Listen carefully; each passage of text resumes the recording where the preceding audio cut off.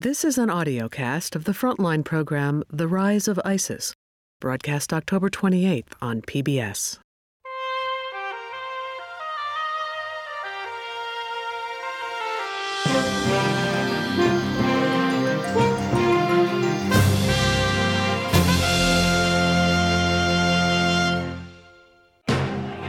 Tonight on Frontline.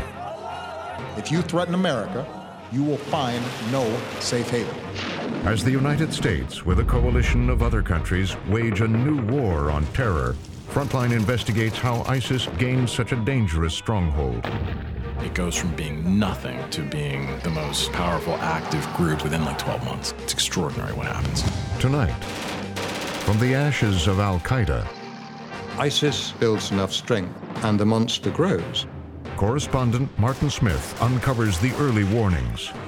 ISIS didn't become the group that it is today until they went to Syria. The missteps. The intelligence analysis continued to point to what could happen. The view was, this is Iraq's problem, let them deal with it. And the ancient tribal hatreds that fueled These are not Muslims, and frankly, they're barely human beings. the rise of ISIS.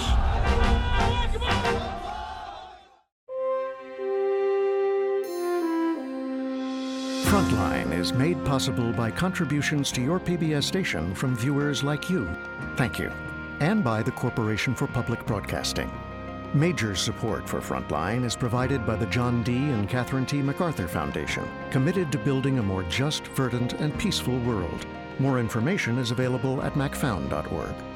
Additional support is provided by the Park Foundation, dedicated to heightening public awareness of critical issues.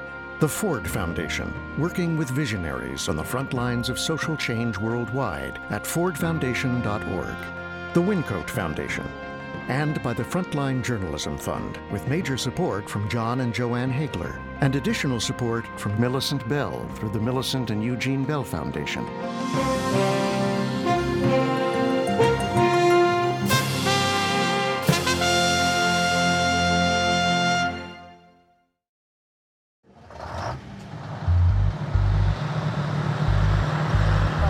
American Combat Brigade has begun leaving the country. The fourth strike. It was late 2011 when American troops finally left Iraq. For U.S. soldiers, the war in Iraq has come to an end. After 8 long years, the war seemed like it was over. The last U.S. soldier is out of Iraq, other than those who... Iraq's leaders said they were ready to go it alone. Prime Minister Nouri al-Maliki flew to Washington to mark the occasion. Former Iraq government spokesman Laith Kuba. It was a moment of optimism. There was a sense of pride that the occupying forces really left. And a lot of Iraqis, Sunnis and Shias, were responding positively to that. Today I'm proud to welcome Prime Minister Maliki, the elected leader. Michael Gordon, The New York Times. Both sides presented it as a victory. Maliki presented it as a great accomplishment. Iraq would stand on its own 2 feet. President Obama talked about this new democratic Iraq.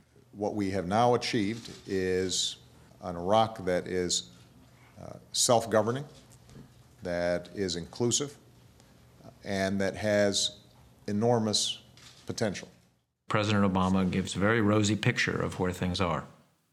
What'd you think? Former U.S. Embassy advisor Ali Kaderi. As somebody who voted for President Obama, I was deeply disappointed because I knew those words were going to go back and haunt him. Thank you very much, everybody. Former Foreign Minister Hoshyar Zabari. It was at that trip, actually, when things started to go astray.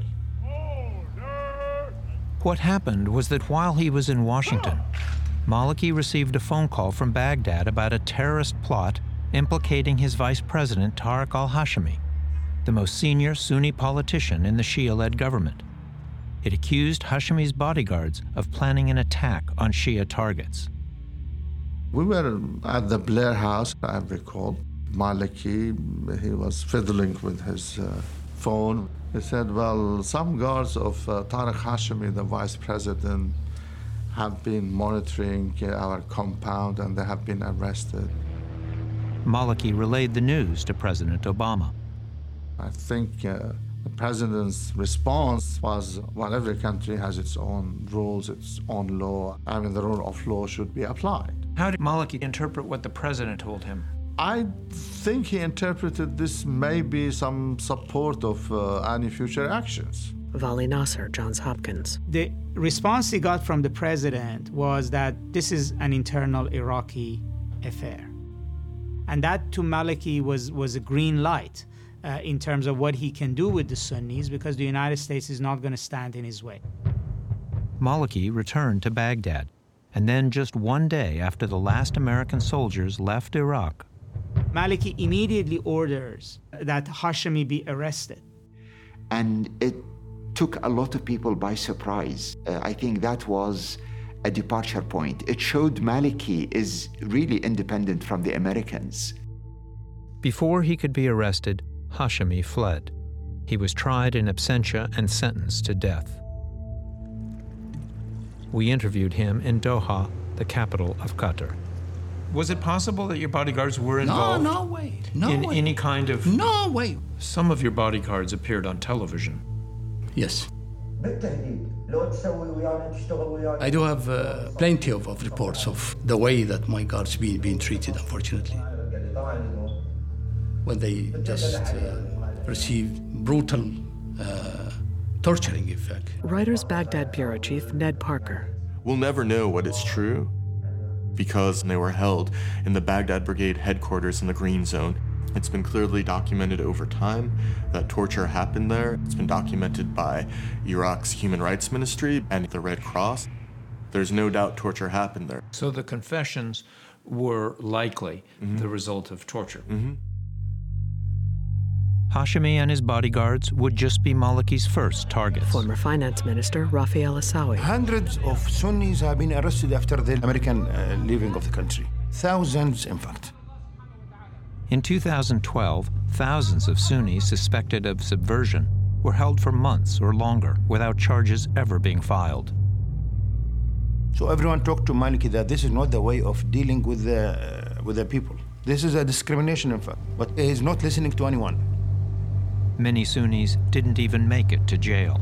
Former British intelligence officer Richard Barrett. The Shia militia were very, very violent. There were many, many instances in Baghdad and in many other parts of Iraq of Sunnis turning up with a bullet in the back of their head and their hands bound behind them. This was common. This was a daily occurrence. After the departure of the Americans, more and more Sunnis turned up dead in the streets of Baghdad. Dexter Filkins, The New Yorker. The thing to understand about Maliki is that when he looks at Iraq's Sunni minority, he sees, Al-Qaeda, he sees the Baathists, he sees military coups, he sees plots against him, he sees a population which despises him and wants to come back into power. Ali Kaderi. This is a man who many of his close relatives were secretly arrested and tortured by Saddam's regime. He is capable, and yet, if I could use one word to describe Nouri al-Maliki, it's paranoia. Former Secretary of Defense Leon Panetta. He had a deep fear that ultimately the Baathists were going to go after him and that he was going to be targeted and that he would lose power and it would be the ghost of Saddam Hussein again. I think that's what he worried about.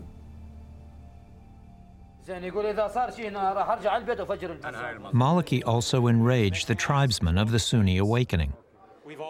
These were the tribesmen who, in exchange for American money and promises of political inclusion in a new Iraq, had helped defeat al-Qaeda years earlier. Former Foreign Minister Hashar Zabari. I think that he was suspicious of them, really, of this force. They were not sustained or maintained as a potential force that the government might need it later on. Former U.S. military advisor David Kilcullen. And then the other key thing was that Sunni leaders in the army and Sunni leaders in the police began to be sidelined, and people with a strong Shia sectarian bent replaced them. And that meant that a lot of people felt they were being excluded, and that was true, they were. Meanwhile, al-Qaeda in Iraq, the group that would become ISIS, was camped in Iraq's western deserts. It was not much of a force, The surge and the Sunni awakening had severely reduced it. Remember, by the time the Americans left Iraq, the insurgency was broken. The Sunni insurgency, it was broken. It was on its last legs. Al-Qaeda had been decimated. What remained, though, were the most battle-hardened al-Qaeda militants, a few embittered tribesmen, and some remnants of Saddam's Ba'athist military hoping to regain power. This is a collection of very hardened killers. These are the guys that the United States didn't manage to kill during the war then. Congressional research analyst Kenneth Katzman. These are mostly young men who were in prison, some of them under Maliki, some of them were in U.S. prisons. Mr. Baghdadi, the head of ISIS, was in Camp Bucca. After he was released from Bucca, the American-run prison, Abu Bakr al-Baghdadi would, in time, become head of al-Qaeda in Iraq, directing ambushes on Iraqi forces and suicide bombings. But he had greater ambitions. In the summer of 2011, he sent a few men into Syria to join the rebels fighting the Shia government of Bashar al-Assad.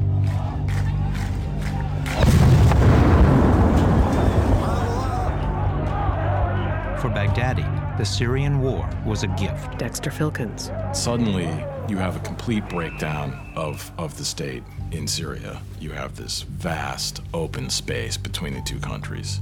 And so these guys, they're suddenly able to find life. Former FBI Special Agent Ali Soufan. ISIS didn't become the group that it is today until they went to Syria. Syria is what made ISIS ISIS. Kenneth Pollack, Brookings Institution. We don't know how many Al-Qaeda in Iraq guys moved from Iraq to Syria in the 2011-2012 timeframe.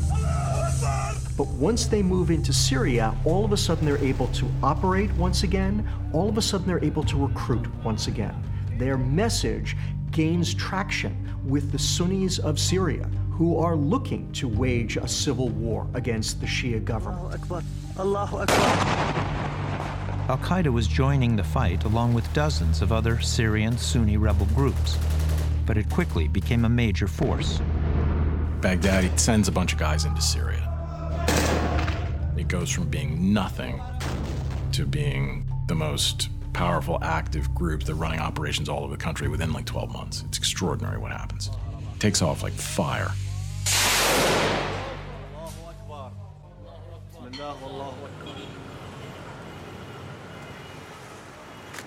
Back in Iraq, Maliki's purges of Sunnis continued. And Maliki upped the ante in December 2012 when his police rounded up the bodyguards of another prominent Sunni leader, Finance Minister Rafi al-Asawi. Rafi al-Asawi, everybody loves the guy, and he's greatly respected. I've seen no evidence that suggested that his bodyguards are doing anything bad, to the contrary. And so when his bodyguards are arrested, that, I think, is the real blow to the Sunni community, because everybody knows Rafi al-Asawi is a peaceful man. So you were sitting inside the finance ministry? Yeah, they attacked the office, and they took 16 of my bodyguards. These are almost 10 years. They are with me, I'm sure. They are against terrorism. All of them, almost, they are my close relative. After the arrest warrant is issued for Rafi al-Asawi, I called Maliki up. I said, what are you doing? What the hell is going on?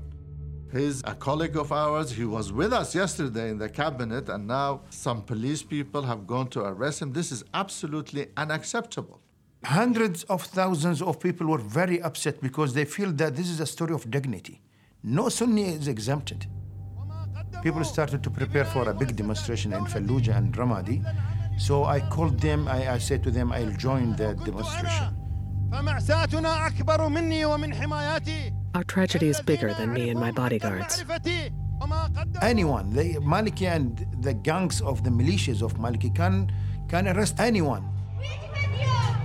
One day, we will kick them out, one after another. Human rights activist Hannah Edouard. I went there.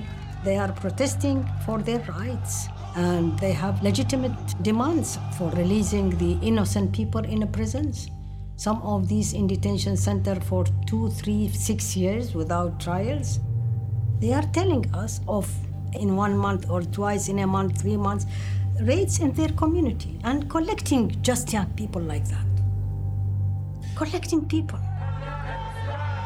Analyst Ken Katzman. They were not fully integrated into the security forces as was promised, so they felt again completely marginalized. The idea that it's just terrorists, Maliki is trying to cultivate that impression. No, the average man in the street, woman in the street, Sunni, perceived it exactly that same way.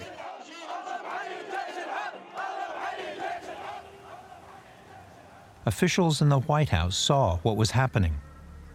Obama's ambassador to Iraq had warned that Maliki needed to be contained. James Jeffrey. This was a constant warning that I had made and that others had made before me, that Maliki was a problem. On the other hand, the president and the country had taken the position, Iraq was a mistake. We've ended our war in Iraq. If we see things we don't like, we'll do calls from the vice president, just like we do with 150 other countries that have similar situations. Kenneth Pollack. The Obama administration certainly did tell Prime Minister Maliki and other Iraqis that they wanted to see them play by the democratic rules, that they thought it was a mistake for them to go after their political rivals in this fashion. But they did it in private. They didn't do it in public. And they certainly never imposed any kind of a cost. Leon Panetta. You've got to continue to put pressure on them to do the right thing. I think everybody just kept their fingers crossed that ultimately Maliki would somehow step down or be replaced and that Iraq would be in a better place. Deputy National Security Advisor Ben Rhodes. No, I don't think that's accurate. We were engaged with all of Iraq's communities. We were engaged with Prime Minister Maliki, and we were seeking to manage this and press Iraqi leaders to move in a more inclusive direction. But by definition, our leverage in order to affect political outcomes inside of very complicated societies like Iraq has inherent limits. And at the end of the day, it's going to be Iraqi leaders who have to make these determinations to work together.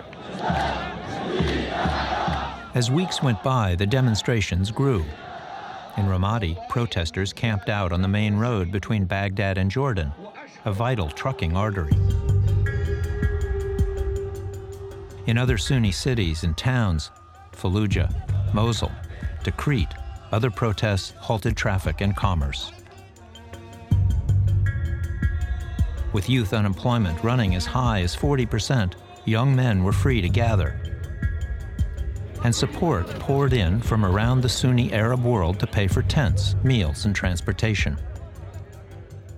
One of the principal funders was a wealthy Iraqi businessman living in Jordan, a man with ties to the Ba'athist regime of Saddam Hussein. How much money did you spend in support of those protests? Hamis Al-Khanjar. All that the demonstrations needed. And how much was that? All that was needed. I don't know, whatever was needed. Khanjar also paid for the establishment of pro-Sunni TV stations.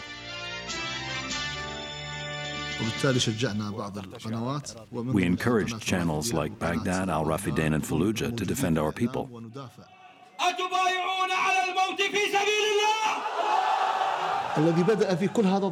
Maliki is the cause of all of this. He has a problem with the Sunnis. This is the revolution of the tribes. I am proud of it, and I support it.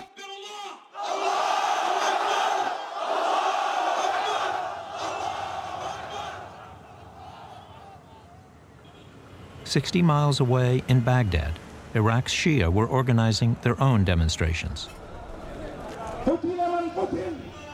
Here and in other Shia cities throughout Iraq's south, people encouraged Maliki. They were supporting him. He was popular in the streets, he was popular in Najaf, he was popular in Basra, he was popular in Babel, popular in Baghdad, and when he moved against Sunnis, he found himself getting more popular. So there was no real disincentive at that point to discontinue doing what he was doing.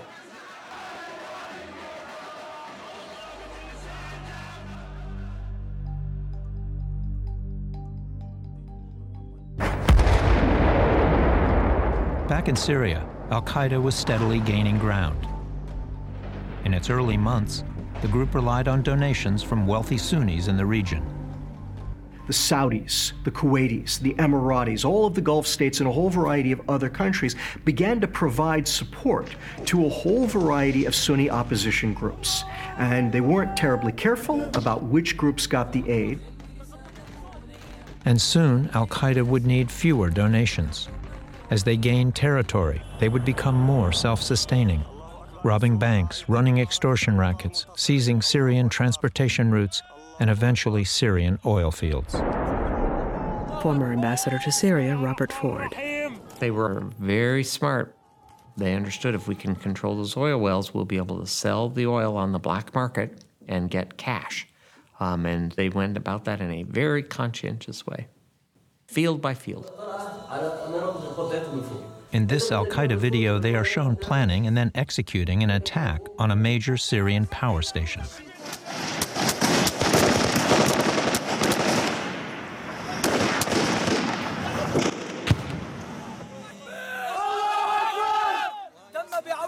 With the help of God Almighty, we freed the power plant from the evil Bashar al-Assad. Now we go to his headquarters. We're coming to get you, Bashar.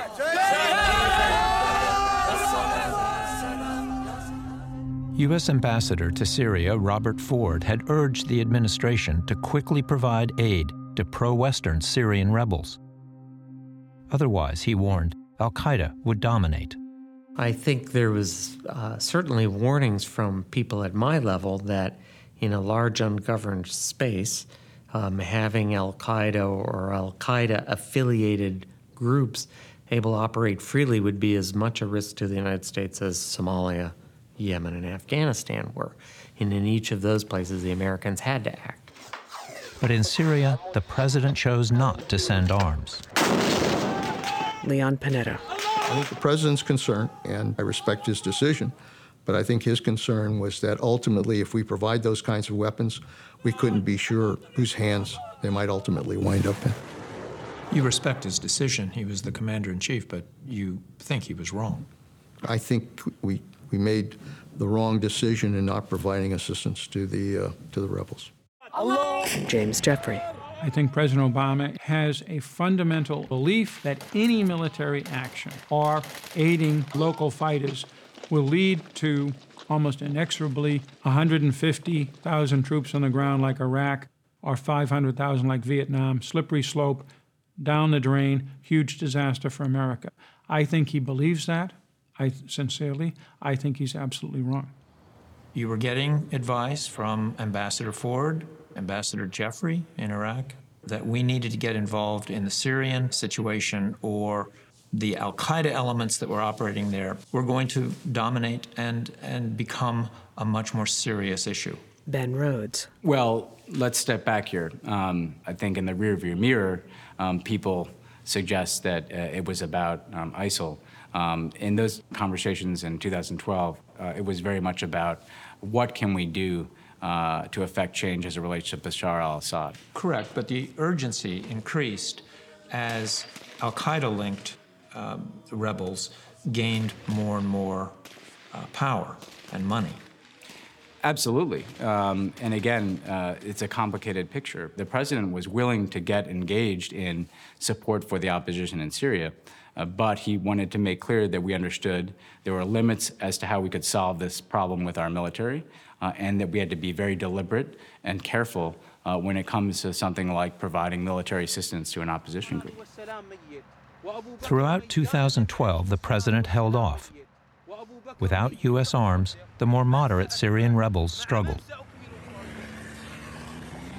Al-Qaeda, meanwhile, was ready to expand back into Iraq. In a campaign called Breaking the Walls, they launched a series of attacks on Iraqi prisons. Al-Qaeda's ranks swelled with newly freed inmates. Then, in March 2013, a few of al-Qaeda's black flags began to appear in the midst of the protests in Ramadi. And around this time, they started calling themselves the Islamic State in Iraq and al-Sham, ISIS. Their presence stoked Maliki's worst fears. Former Foreign Minister Zabari. That was a turning point, really. That was a turning point in the government attitude toward this demonstration. We told you so. These are infiltrated. This is the black flag of Al-Qaeda.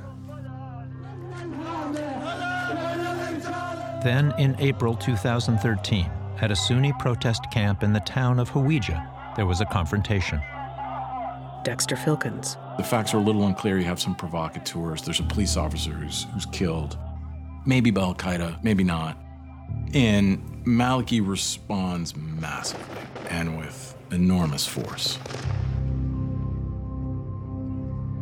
Former Finance Minister Rafi al-Asawi. No one thought that the Iraqi army can attack demonstrators in Hawija. They are demonstrating for months at that time, peaceful, calling for the rights. So when they brought their tanks and the heavy vehicles of the army and the security forces of the Ministry of Interior attacked, they killed the people in a very criminal model. It's unclear how many people were killed. The estimates that I've heard from people who saw the bodies was that there were hundreds and hundreds of bodies.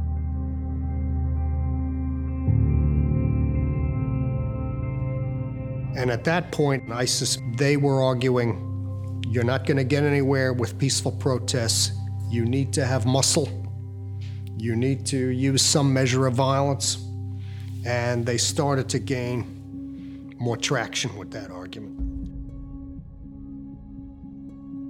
So these are people, young men who sat in those protests in Ramadi and Hawija, who decided to take up weapons and join with ISIS. Ali Kaderi. They voted for a new government in Baghdad in 2010. Their representatives like Hashemi and Isawi, fellow Sunni Arabs, were purged.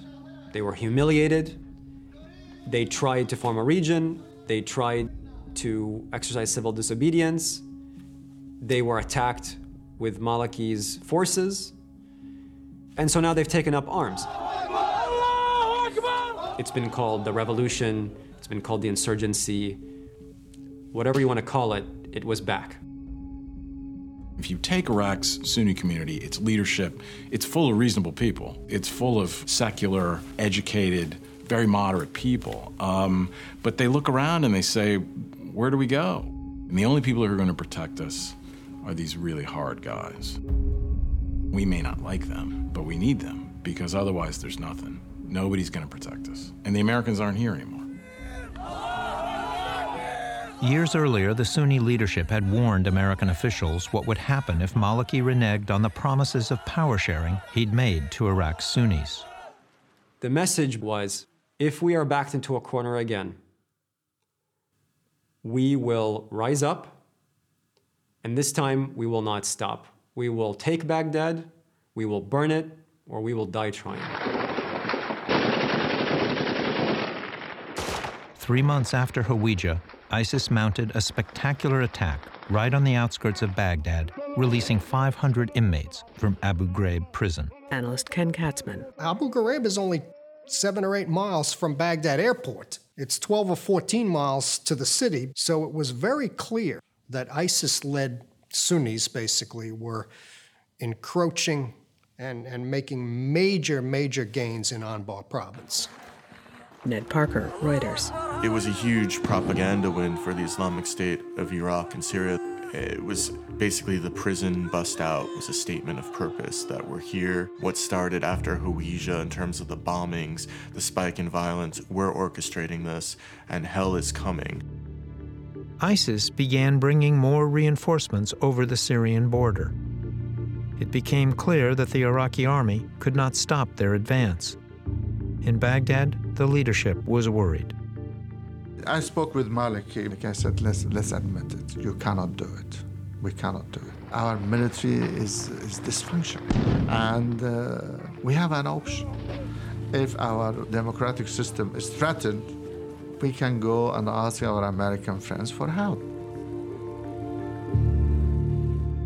In late October 2013, Maliki would set out, hat in hand, to Washington. The message was really, we are under threat. We don't have control over our border with Syria. In terms of weapons, Hellfire missiles, you see, we run out of them.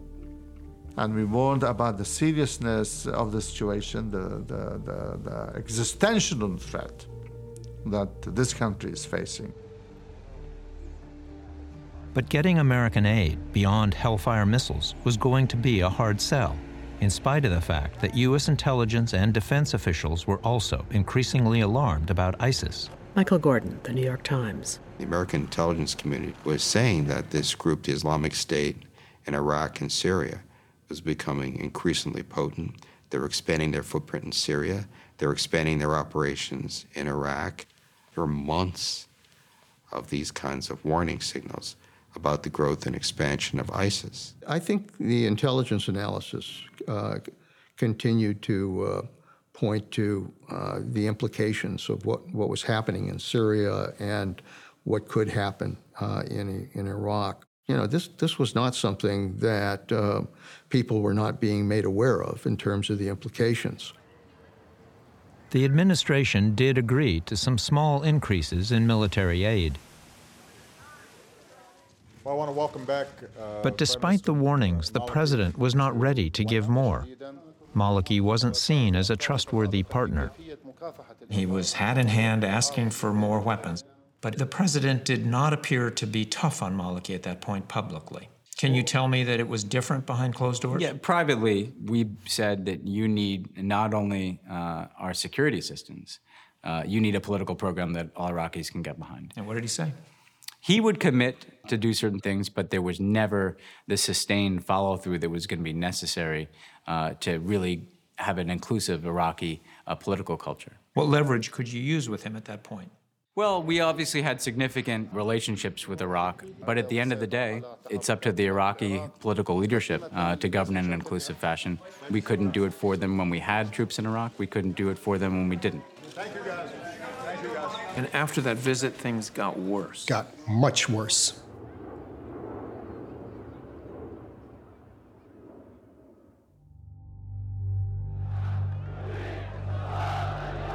In December 2013, Maliki would strike once again, this time against a hardline Sunni parliamentarian, Ahmed al-Awani. Ahmed al-Awani was a Sunni politician, a member of parliament. He'd give angry speeches against Maliki's government. Patience has limits. All criminals, sectarian and filthy people, should understand that we will, God willing, behead them one by one. And Maliki decides that he's had enough, and the Iraqi forces stage a raid on his house. Awani's brother is there. The brother is killed. Ahmed al-Awani, the member of parliament, is taken away, but nobody's seen him since. After that arrest, Maliki sent the army into Ramadi to tear down the year-old protest camp. Maliki's move would prove disastrous. That provokes a Sunni uprising. The Sunni Arab population of Anbar rose up and said, okay, we're sick and tired of you, you're oppressing us, get the troops out of our cities. And the Islamic State takes advantage of that to move inside these cities. And from there, you have Chapter 1 of the Iraq War of 2014 begin.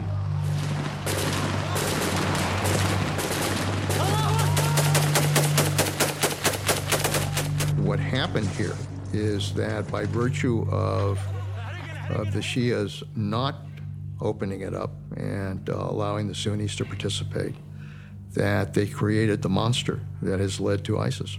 So they created the monster that they feared. Exactly. The fighting lasted only a few days. In the end, the Iraqi army was no match.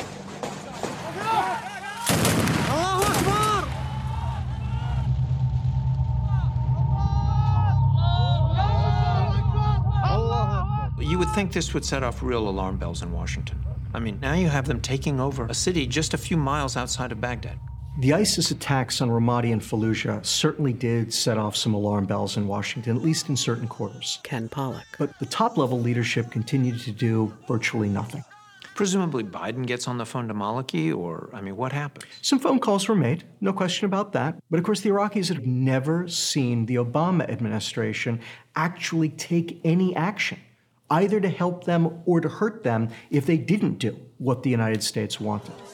Brothers, I swear by God that we will defend your blood with our blood, and the armies will not advance unless it's over our dead bodies. In Iraq's north, ISIS was eyeing another target, Mosul, Iraq's second-largest city. Months before they attacked, a Kurdish intelligence official gave Iraqi Foreign Minister Zabari a warning. Former Foreign Minister Zabari. Tell Maliki I have very, very serious concerns. The terrorists have established themselves, they have encamped themselves in the western desert near the Syrian borders, and really they are planning to formally, militarily overrun Mosul. And you took this message to... I took this message to him. It was a clear message of warning, and he didn't take it. The White House, too, was warned. Former Ambassador James Jeffrey. The administration not only was warned by everybody back in January, it actually announced that it was going to intensify its support against ISIS with the Iraqi armed forces, and it did almost nothing. Ambassador Jeffrey says that the Obama administration said it was going to speed military assistance, but it did, in his words, almost nothing. Ben Rhodes. That's just not true. If you go back and you look at the record of what we were providing to the Iraqis, there was a steady increase, whether you're talking about Hellfire missiles. The Apaches, they were held up by Congress. We saw the expedition of that delivery to the Iraqis. Hellfire missiles started to come, they increased the intelligence capacity, but it was really not enough, to be honest with you. The United States could have done more. Then on June 6th, 2014, ISIS sent several suicide car bombs into downtown Mosul.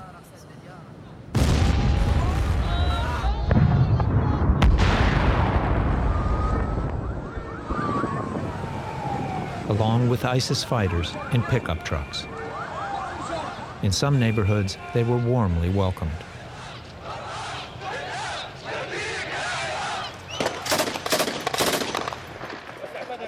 The Iraqi army, on the other hand, was seen as a Shia militia.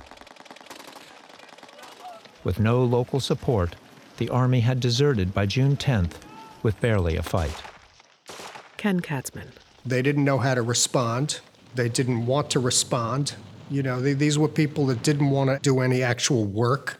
They were fat cats, I call them. They were people who were earning good money to basically sit at a desk and smoke cigarettes and drink good liquor all day. In the end, it took only 800 ISIS militants, with the help of local Ba'athist military cadres, to secure a city of 1.8 million people. Even ISIS was surprised. Dexter Filkins. The original intelligence was that ISIS did not come to invade Mosul. They didn't come to take it over. They came to break a bunch of people out of a prison. But what happens? They roll into the city and the entire Iraqi army collapses. And they make some adjustments very quickly on the spur of the moment and decide, wow, we're not gonna just get the prison, we're gonna get the whole city. And then they just keep on rolling. Maliki is a coward. Victory is only from God. May my last words in life be, there is no God but God. For ISIS, the spoils included tons of U.S.-made military equipment. Ali Kaderi. I don't think bin Laden could have ever dreamt that elements even more radical than his own al-Qaeda would be armed with American M1A1 tanks, or 155 millimeter artillery, or up-armored Humvees, or MRAPs. From Mosul, ISIS rapidly advanced down the Tigris and captured Qayyara, al-Shirkat, Hawija, and Tikrit, the hometown of Saddam Hussein.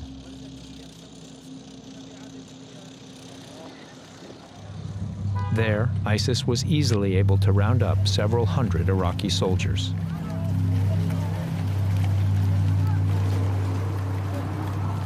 ISIS recorded their execution.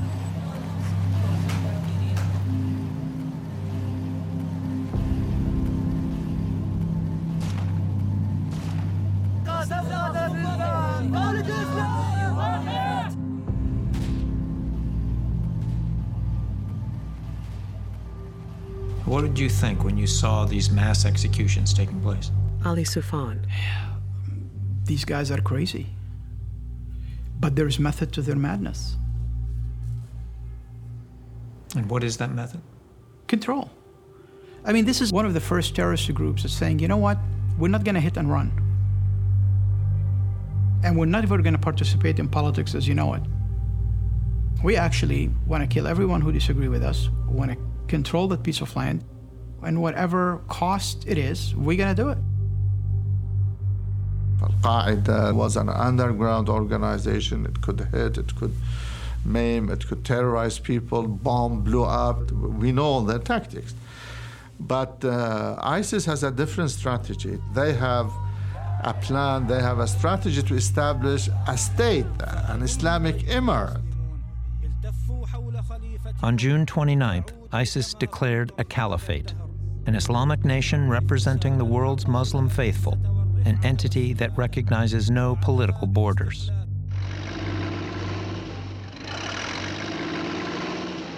As you can see, this is the so-called border. We don't recognize it, and we will never recognize it. For this ISIS propaganda video, militants bulldoze the Syrian-Iraq border. Under our feet right now. An ISIS recruit from Chile is calling on Muslims everywhere to join them. We will break the barrier of Iraq, Jordan, Lebanon, all the countries. This is the first barriers of many barriers we will break. Former government spokesman Laith Kuba. By declaring the Khilafah, they did something nobody else has done. The caliphate. The caliphate. The implication of this in the minds of the traditional Salafi believers is that they have a religious obligation to pledge loyalty. Salafis being hardcore Islamist fundamentalists. I would say the traditional religious fundamentalists, due to their faith in that particular sect, they have an obligation to respond to a caliph if he calls them.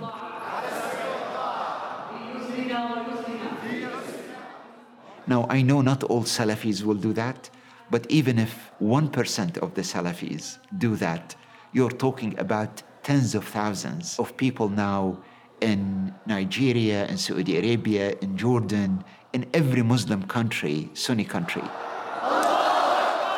We pledge to honor and obey. God is great. The Islamic State will endure. Former U.S. military advisor David Kilcullen. We have chosen to depict ISIS as a successor or a partner to Al-Qaeda. It's actually not. The Islamic State is a state-building enterprise. They're trying to create a real state, not some postmodern, virtual, Al-Qaeda-style thing that only exists in your head. They're trying to create something that looks like a real state. It's a very different model. On July 4th, ISIS made another extraordinary move. In their newly occupied Mosul, the leader of ISIS, Abu Bakr al-Baghdadi, ascended the pulpit of the great mosque. Truly, all praise belongs to God. We praise Him and seek His help and forgiveness. Michael Gordon, The New York Times. Baghdadi gave a sermon in Mosul. Bin Laden never did that. Zawahiri never did that. This is the time when the Prophet commands his armies to fight and do jihad against the infidels. In an Arab city, in broad daylight, an Arab city that used to be under control of American troops, it's a very ostentatious move and one that's likely to attract more support. If you desire what God has promised, then set out in jihad for His cause.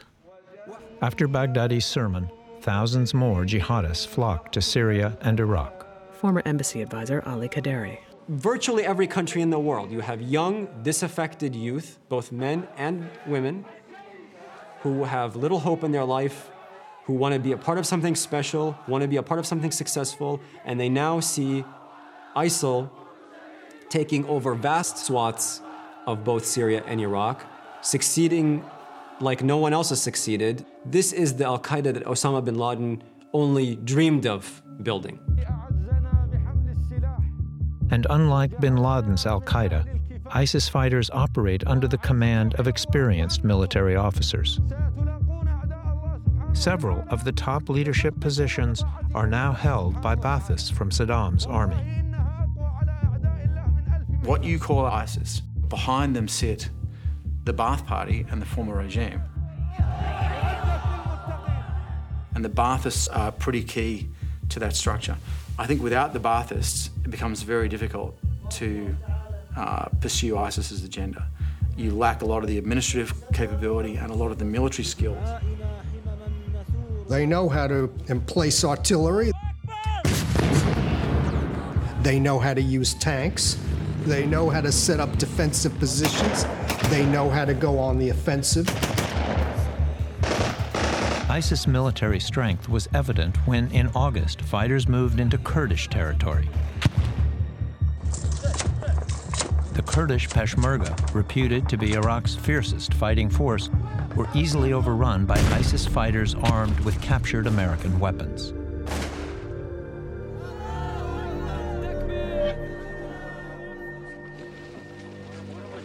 Minorities in northern Iraq, Christians, Shabaks, Turkmen, faced a stark choice: convert or die, or flee to Kurdistan. Tens of thousands of Yazidis fled their homes. Meanwhile, a column of ISIS fighters was approaching Erbil, ISIS is advancing closer to Erbil, Kurdistan's capital. There are some 40 American military advisors there. The United States has a special relationship with Kurdistan. There is a U.S. consulate in Erbil. Kurdistan is the silver lining of Iraq. $1 trillion worth of global energy companies, Total, Chevron, Exxon, and Gazprom Neft, are invested in Kurdistan.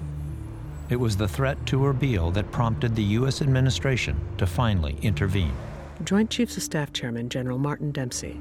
The trigger was threat to U.S. facilities in Erbil. That was the start of the air campaign.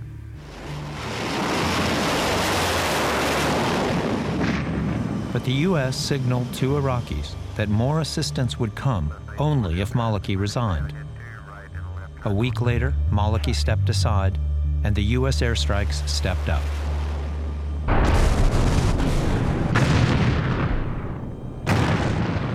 ISIS responded by releasing this video. This is James Wright Foley, an American citizen of your country. It was just one of many horrific videos they proudly shared.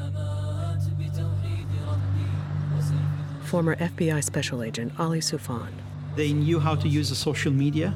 They knew how to promote themselves as the only reliable global jihadi movement. The fighting has just begun. You have thousands of foreign fighters who truly believe in this criminal behavior.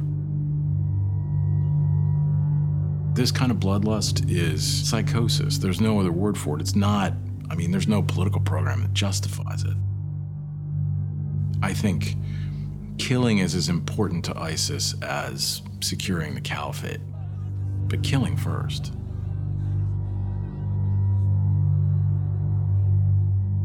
My fellow Americans, tonight I want to speak to you about what the United States will do with our friends and allies to degrade and ultimately destroy the terrorist group known as ISIL. Is ISIS a threat to the United States? ISIS is a threat to the United States. In the near term, ISIS is an immediate threat to our interests in the Middle East. There is nothing that would lead us to believe that they would do anything but ethnically cleanse the region and absolutely create a Sunni-Shia civil war. Long term, if they achieve the Islamic State that they've declared, then absolutely it will be a threat initially to Europe, probably, and ultimately to us. 1 week after the president announced he would expand airstrikes into Syria, ISIS besieged the Syrian town of Kobani, right on the Turkish border. The U.S. is trying to coordinate military help from over 20 countries. but as U.S.-led coalition airstrikes bombed ISIS positions in Kobani. The Turkish army watched from just across the border, refusing to participate. Richard Barrett, former British intelligence. It's a regional issue. Turkey is a very obvious example. Which way is Turkey going now? It comes down to the sectarianism of the area, so it's an issue which Iran and Saudi Arabia have to address as well. All those countries really have to get together to say, are we prepared to at least shelve our differences and find a way that we can sort out this dreadful mess that has emerged in Syria and Iraq? Our interventions into this part of the world have not gone well in the past. So there's a lot of people who are going to say, look, I mean, I just don't see these guys as an immediate, imminent threat to the United States. I don't think any good is going to come by us trying to go in there and manage this. I'd say they're right. Ben Rhodes. We're not going to do this by ourselves, and we're not going to do this for the region. We're not going to have large U.S. forces on the ground to do this. The only way that you're going to solve this problem is if you get the countries and governments of the region invested in it. Today, ISIS is in control of large parts of Syria and Iraq. The U.S. is hoping that Iraq's new Prime Minister, Haider al-Abadi, a Shiite, can get Iraq's Sunni tribesmen to once again turn against ISIS. Without their trust and support, the Iraqi forces cannot win. Without that trust between the Shia and the Sunni in Iraq, without that trust between the leaders of the Sunnis and the leaders of the Shia groups in Iraq, I think you're going to create a vacuum that no one will benefit from that vacuum but the extremists. Are you an optimist at this point? General Dempsey. No, I'm not an optimist. I mean, I'm 41 years in the military, and I've spent, as I said, it seems to me 7 or 8 of the last 12 years working these very issues in and around Iraq or Afghanistan or wherever else. This is the right campaign plan, but I'm pragmatic. And every campaign's assumptions have to be revisited as the campaign evolves. And some of these assumptions are actually, I have no doubt, are going to be challenged. This morning, the committee receives testimony from the chairman of the Joint Chiefs of Staff. In recent testimony, General Dempsey stated that the president may have to reconsider his pledge not to send in U.S. troops. My view at this point is that this coalition is the appropriate way forward. I believe that will prove true. But if it fails to be true, and if there are threats to the United States, then I, of course, would go back to the president and make a recommendation that may include the use of U.S. military ground forces. If General Dempsey does come to the point where he says we need to introduce boots on the ground, will the president reconsider? The president's view is that we do not need to do this with U.S. combat forces on the ground. I take that as a no? That's a no. Obviously, even if Dempsey comes forward and says that's what we need. Again, no in terms of how we are looking at this strategy. I can't anticipate every hypothetical scenario, but in terms of the strategy itself, the president is very confident and comfortable with a limiting principle as it relates to combat forces on the ground. ISIS is now in control of most of Iraq's Anbar province. American military advisors are coordinating the war just outside Baghdad.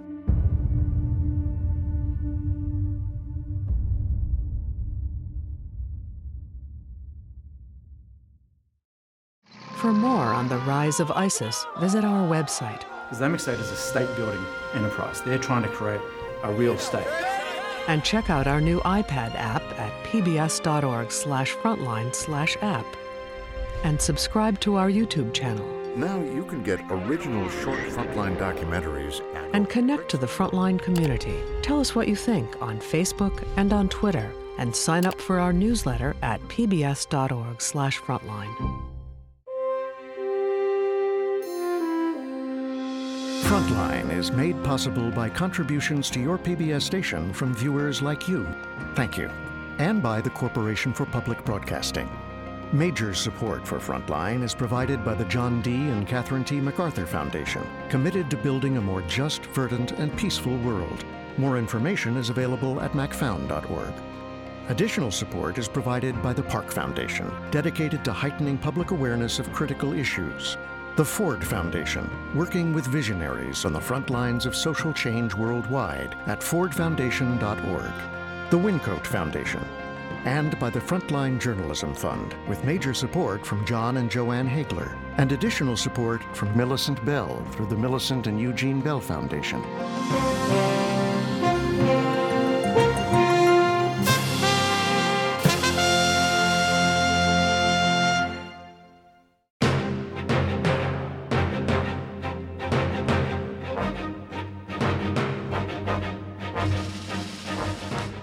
The Rise of ISIS was written and produced by Martin Smith and co-produced by Linda Hirsch. The deputy executive producer of Frontline is Rainey Aronson Roth. The executive producer of Frontline is David Fanning. Frontline's The Rise of ISIS is available on DVD.